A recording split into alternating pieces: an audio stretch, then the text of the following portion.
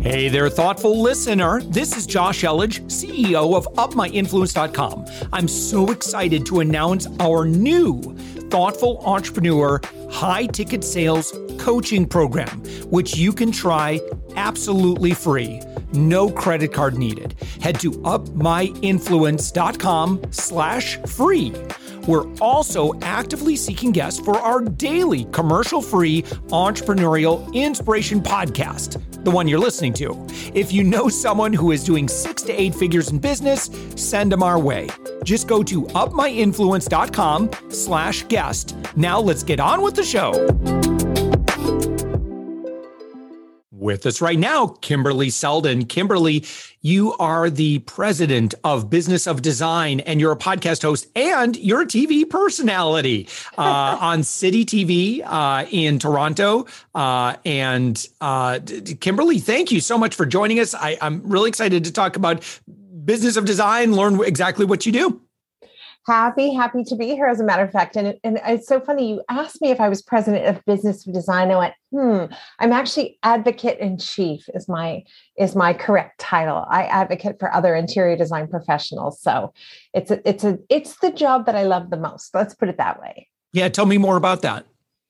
Well, I launched my interior design career in 1991, and almost simultaneously, I was handed a television show. So I was an expert on TV who was expert at nothing, if that makes sense. I just kind of had just graduated from design school, didn't know what I was doing. So, 6, 7 years in, and when I'm not making clients as happy as I wanted to, I ended up hiring a business coach who said, you might be great on TV, but you do not know how to run a business, and I'm going to help you. And so we spent a decade kind of rebuilding my business and, helping me become the expert I played on television. Yeah. So, Kimberley, tell me about why does the industry, why do they need you? Well, and I should say, when I say the industry, I should say the community and, folks that are in this industry. Tell me about how you make their life better.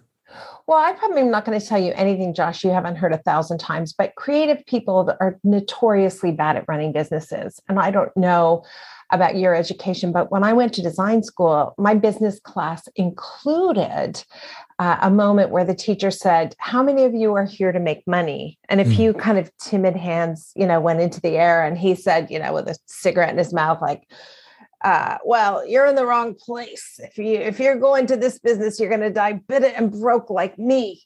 And we all stayed because we're creative and we want to do beautiful things and we want to make clients happy and we want to build homes and all that kind of stuff. And we didn't learn the fundamentals of running a business. And the fact of the matter is a business, whether you're selling widgets or creative services. So I am somebody who's walked a mile in the shoes of most creative professionals. And I guess that answers the question of why they might need me or someone like me. Yeah. So tell me about the kind of the Business of Design membership. Is it just I'm trying to understand or wrap my brain around where you fit and how this community works. Well, okay. So first of all, Business of Design grew organically. As I said, I hired this business coach and I started sharing with other friends who were interior design professionals what I was learning and what I was experimenting with. And oh my gosh, things are going better. My clients like me more. I'm charging more money. I'm delivering projects on time and on budget. I'm saying no sometimes. And so things are going better and better and better. So I just started sharing with friends who, and then before you know it, people were saying, could you come and speak to my interior design group, my ASID group, and tell them a little bit about what you're doing? And so I just started sharing. And before you know it, I was on a plane like a few times a month, traveling to go to some interior design group and just kind of tell them what I was doing that was working. And it was really resonating with people. And so finally, the person who runs Business of Design, our director of operations, Cheryl Horn, said, you need to take this online because you can't keep getting on a plane. Like there's just not enough hours in the week. because I also have interior design clients I'm trying to make happy. So it just kind of grew organically, and it's become the only resource that I'm aware of that teaches interior design professionals how to run a project from start to finish. Wow. Oh, something they didn't learn in design school. Oh, absolutely not. No, we spent a lot of time on the color wheel. I'm not sure why. Now that, I'm out in the field, I haven't pulled that out during a client meeting ever. We spent time, we did learn how to draw and draft and space planning. I think there's a good amount of attention put on that. So that's really important. We learned a lot about codes and mechanical codes and electrical codes. And, that's important as well. But the one thing we really didn't learn is how to run a business. And most creative professionals at some time or another in their lives will end up working for themselves. Yeah, right. How did you know, Kimberly, that you were the person to do this? Well, I didn't initially. When I first started sharing, I did so reluctantly and with a good deal of shame. And I say that because I had this TV show. Everybody knew who I was in Canada anyway. And I'm supposed to be an expert. And so I'd go to these events and I'd say, here's what I did, that doesn't work. And there was a long list, right? And so I sort of grew into understanding that whatever I was experiencing with clients, everybody else was experiencing too. I really thought I was the only one struggling. I thought everybody else had it figured out. You guys are all, how to deal with clients, how to charge, how to bill, how to say yes, how to say no. For whatever reason, I thought, I just can't figure it out. I thought I was totally alone. So once I started sharing, first locally in Toronto, and everybody's like, yeah, me too. And I'm like, oh, wow, that's crazy. Then across Canada and, people in Vancouver and Newfoundland, they're saying, yeah, me too. And then I started sharing closer to my other home in Santa Monica. Everybody there is like, yeah, me too. And today we have members in 50 countries around the world. So it's a business is a business is a business, and creative professionals have to run a business like anybody else. Yeah, for sure. So what are some trends, Kimberly, that you've seen in this space that, especially I think given kind of the past couple of years and stuff, like what are some considerations that, that we might not, someone who's not in interior design might not really be aware of that you've been observing? Well, interior design professionals are definitely feeling the supply chain crunch. None of our projects are being delivered in as timely a fashion as they were previously. We've, may have promised clients, delivery and due dates that we're just not able to fulfill. It's never happened to me in my entire career that, for example, we would order tiles on behalf of a client, and we would wait 18 weeks for those tiles to come in. And then at the 18th week, get a note from the supplier that the tiles discontinued. So, that's just never happened. And that kind of stuff is happening all the time. So I think that's something we have in common as designers. Yeah, for sure. All right. So, Kimberly, in terms of your business, what do you spend your days doing? Well, most days I spend the morning focused on interior design clients, because that's when I find I have the greatest amount of focus and energy. So I try to get those paying customers done first thing in the morning. Afternoons, I'm either working on business of design, or like this afternoon, I'm headed down to City TV to set up a segment that I'm going to be taping tomorrow on holiday decorating. So my days are busy, and I like having a lot of different creative irons in the fire, if you will. I think that I would feel diminished in some way if I couldn't. Sorry, that was off. That wasn't to our listener right now. That wasn't your phone. There was somebody else's. We're not going to tell you who. Who nearby would dare have their phone on during this important interview? Anyway, yeah, I love that I have lots of different things going on. I think a lot of creative professionals are like that, right? Yeah. If I'm a creative professional, how do I get more business? Well, I would say the first thing you want to do is make sure you know how to satisfy the customer you have right now. You know, a lot of times people say, oh, I'm going to put effort into social media and I'm going to put a marketing campaign. If you're not making the client you have happy right now, if you're not making that client happy, you shot yourself in the foot, because that client is, in my experience, the best resource for the next customer who's coming my way. That repeat referral client is everything in my business. And that's how I'm able to stay busy even when there's an economic slowdown, because my repeat and referral clients know me, they trust me, they'll still come forward and work with me. So I would say that's the first thing. And the second thing I would say is, I know a lot of interior designers. I don't know about other creative professions, but a lot of interior design professionals have a partner or a spouse who has a good job. And that sort of removes the incentive to hustle and get out there and make money. And I would say that's a real detriment. So I would think of myself, for many years, I thought of myself, well, it doesn't really matter if I don't charge enough because my husband has enough, you know, he's earning a salary. And so whatever I make is kind of gravy. That was literally what I thought. I would remove that mentality completely and really go for it and try to hustle and build a business. Yeah. So what does, I mean, if in terms of visibility and or having lots of great conversations, tactically, what should we be doing?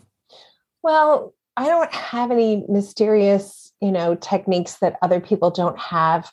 I do know that if you're going to invest a lot of time and effort and money in something like Instagram or Facebook or TikTok, in my experience, it needs to be extremely focused. And that's hard for most of us.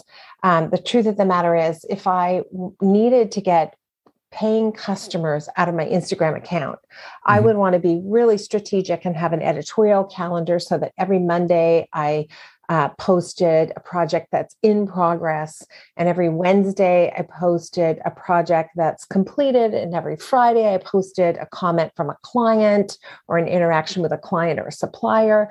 I'd be really strategic. And what I find with my own Instagram account is like, I'm posting the tequila drink I made on the weekend, and I'm posting my travel adventures. And, so I just think you have to be really disciplined in trying the things that work. Instagram, LinkedIn, Facebook, TikTok, all those things. Yeah. Yeah. And so, in terms of like sharing, like, visual, like, work and that sort of thing. I mean, obviously interior design is a very visual medium. It's perfect for Instagram. That's for sure. Yeah, it really is. But it's a huge time commitment. Like, I just find I'm the worst. Like, I'm super busy with clients and we'll finish something and my team will say, did anybody take pictures? No, we're all busy working. We're not focused. Yeah. Right. So you do have to really develop that muscle to be disciplined and always thinking about feeding that engine. Yeah. Right. So like, what do you do? I mean, I guess you just set it, add it to your task list and like, or, this is absolutely, you've got the glam squad that follows you around everywhere and documents what you're doing. And, just trust that will pay off. Yeah, I like Glam Squad. Where do I get one of those? You can tell today I need a Glam Squad. I finished my workout and jumped on the camera with you, Josh. I like the idea of a Glam Squad, but of course, a lot of creative professionals are broke. So it just goes back to, you cannot underemphasize the basics. You got to run a profitable business and make those clients happy, because when you do, then you have so many options. You can afford to have a Glam Squad to follow you around and get those videos. Maybe it's only once a month, but that one day a month, you get, 10, 15 videos that you can post throughout the month. Yeah. Yeah. That's how business kind of gets done. Outside of social media, what other things might we do to grow and network? It's funny. A lot of people will say, well, I'm going to do this project for free. And speaking of interior design professionals, if you do your best friend's master bedroom for free, no one's going to see it but her and her husband. So I think that's kind of a lost effort. Right. If I moved to a new town and I had to start over, I might find a great cafe or restaurant that's super busy that the locals love. And I might approach them and say, I'm willing to give you my time if you'll purchase the materials and then promote me. Something like that, I think, is better. But the best thing I've ever done for myself is I've hosted events for clients. So we'll take over a store, a great shop, pick something that's in your genre. So we have a wonderful bedding store in Toronto called Oli Fine Linens. So we've hosted an open house at Oli. Everybody gets 20% off. I invite all my past customers and people that I think would be fun to work with. We do a little 15-minute talk about, setting a perfect bed to get a great night's sleep. Everybody enjoyed 20% off, lots of alcohol flowing. The shop is happy. They're selling lots of bedding. And I always end up getting clients out of an event like that. Wow. And again, they didn't teach you that in design school. Oh, no, absolutely not. And, the other thing is I would never advertise in an interior design magazine for a client. There's just, I would advertise in a car magazine because my clients drive nice cars. And so I'm more likely to find somebody and stand out if I'm advertising in the automobile magazine than if I'm advertising in an interior design magazine. Yeah. Yeah, no, you want to be the design person in another. You don't want to hang out with a bunch of design people. Just go and hang out with, your potential customers where you're the only design person. Right. And so, Kimberly, your website, businessofdesign.com, when someone goes there, how do they engage with you? Like, what do you recommend for that next level in the relationship if they're just starting to get to know you? Well, there are definitely some free courses that you can check out just to help you get started and introduce what we call our Business of Design 15-step project management process or project management strategy. I really think that running a project successfully begins long before the client phones you. So it's about how you answer the phone, what your branding is like, what your website is like. But mostly we focus on the minute that client phones you to inquire about design services. What should you say? How should you close that deal? What should happen at the consultation? How do you order goods? How do you manage trades? How do you manage clients? It's extremely nuts and bolts and not theoretical. It's really just for those interior. We have mostly interior designers and decorators, lots of architects, and quite a few landscape architects as well. But it's really for people who are running a creative business service. Yeah. All right. Kimberley Seldon. And what was your preferred title? Oh, advocate in chief at Business of Design. Yeah. But I'm an interior designer as well. I guess that's really who I am. That's terrific. Kimberley Seldon, again, thank you so much. Businessofdesign.com. Thank you, Kimberly. Josh, thank you. Have a great day.